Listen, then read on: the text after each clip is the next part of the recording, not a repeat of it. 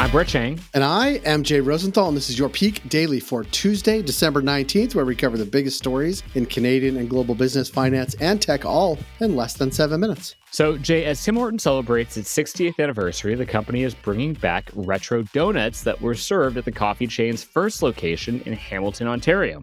A recent poll hinted that blueberry fritters, chocolate eclairs, and cinnamon twists are all being considered for a comeback. And if those names don't mean anything to you, well, you can ask your parents, which unfortunately I remember them, and so that's the age that I'm getting up to.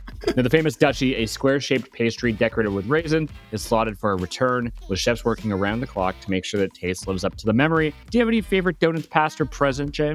Well, I'm from New England, so Dunkin' Donuts is my go-to donut place. I like Tim Hortons donuts better. I can say that because most of the people that listen to this are Canadian. If this podcast was in the States or Massachusetts, I would be strung up for that. But I do like donuts. I'm not going to lie. I like donuts. I don't know the Dutchie, but it sounds like something I would like. The Dutchie and the Honey Cruller were always very similar to me, but I think they're different, but they look similar to me.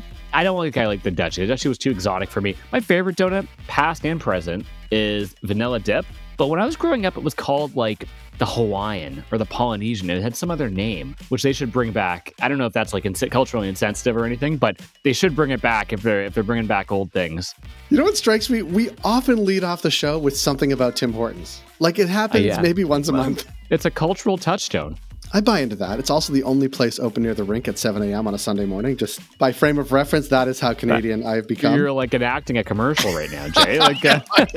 Like all the parents pile into one car to go get coffee. Brett, aside from the role Tim Hortons plays in our Canadian lives, what do we have for Peak Bells today? For our first story, it's a bad time to be a cargo ship. For our second story, Zoom gets booted from the Nasdaq. And for our third story, is the office holiday party going extinct?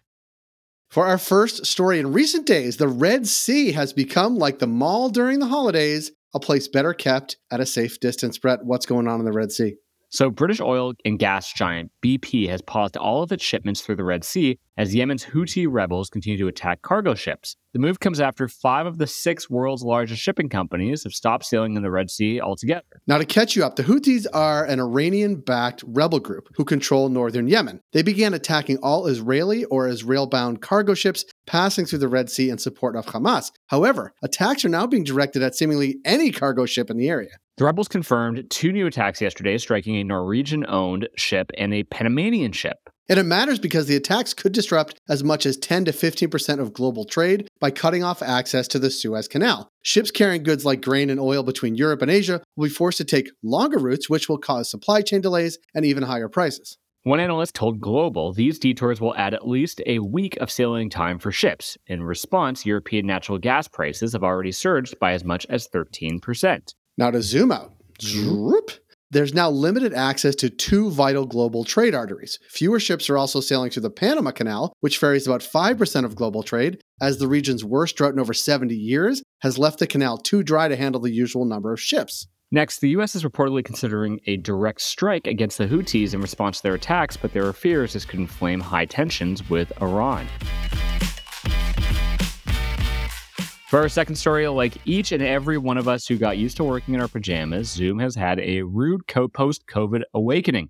How has the return to office hurt the conferencing app, Jay? Well, Zoom has been dropped from the Nasdaq after failing to meet the Technology Focus Index listing criteria. As the return to office mandates an increased competition quell the company's growth prospects, this all according to Bloomberg. Shares of the video conferencing platform, which rallied almost 400% in 2020, have underperformed compared to the rest of the market in 2023, rising only 5.7%. And it matters because inclusion in the Nasdaq really helps a company's investment prospects. And as Zoom tries to claw its way out of its current rut, getting booted from the world's biggest tech index could make the climb back to its past performance even tougher. Zoom's troubles speak to a trend of pandemic-era successes like Peloton and DocuSign that struggled to maintain growth as people headed back into the world. Now here's what's next. Secondary products like Zoom's messaging platform and phone service for businesses will become all the more critical to ensuring the company's future success.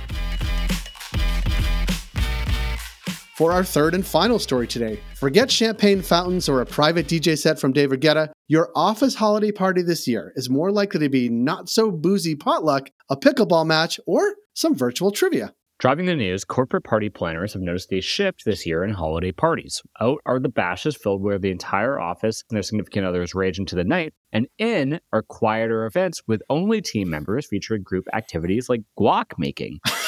Guac making. One company that switched gears is Vancouver's Hootsuite, which traded late-night offsite keggers for late afternoon in-office gatherings that cater to workers who need to get home after 5 o'clock. It's happening because COVID completely changed the way offices function, and that included holiday parties. After being forcibly paused early on in the pandemic, holiday parties have not returned to their old ways or have stayed entirely online. Other factors include hybrid homebodies. The widespread introduction of hybrid and remote work has made employees less willing to spend a whole night away from their homes. Budgets. In a year filled with layoffs and budget cuts, companies want to save money and save face by skipping out on lavish parties in favor of low-key shindigs. And changing opinions on alcohol. More workers, especially younger ones, dabble in sobriety and aren't interested in getting plastered, especially around their bosses. And it matters because, silly as they seem, festive gatherings matter for morale. A recent academic study on work holiday parties, that's real, we promise, found that they are important annual events that are more or less eagerly anticipated by employees. Now, the keys to a successful fete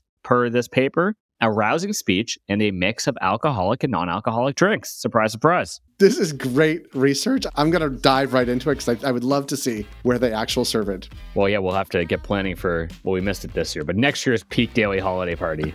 Can't wait. Peak Pals, thanks for making us the most listened to business news podcast in Canada. If you got a second, why not follow this podcast on your app of choice and leave us a review. And if you want more Peak, make sure to subscribe to our daily newsletter at readthepeak.com. Have a great day, Peak Pals, and we will see you at the office party tonight.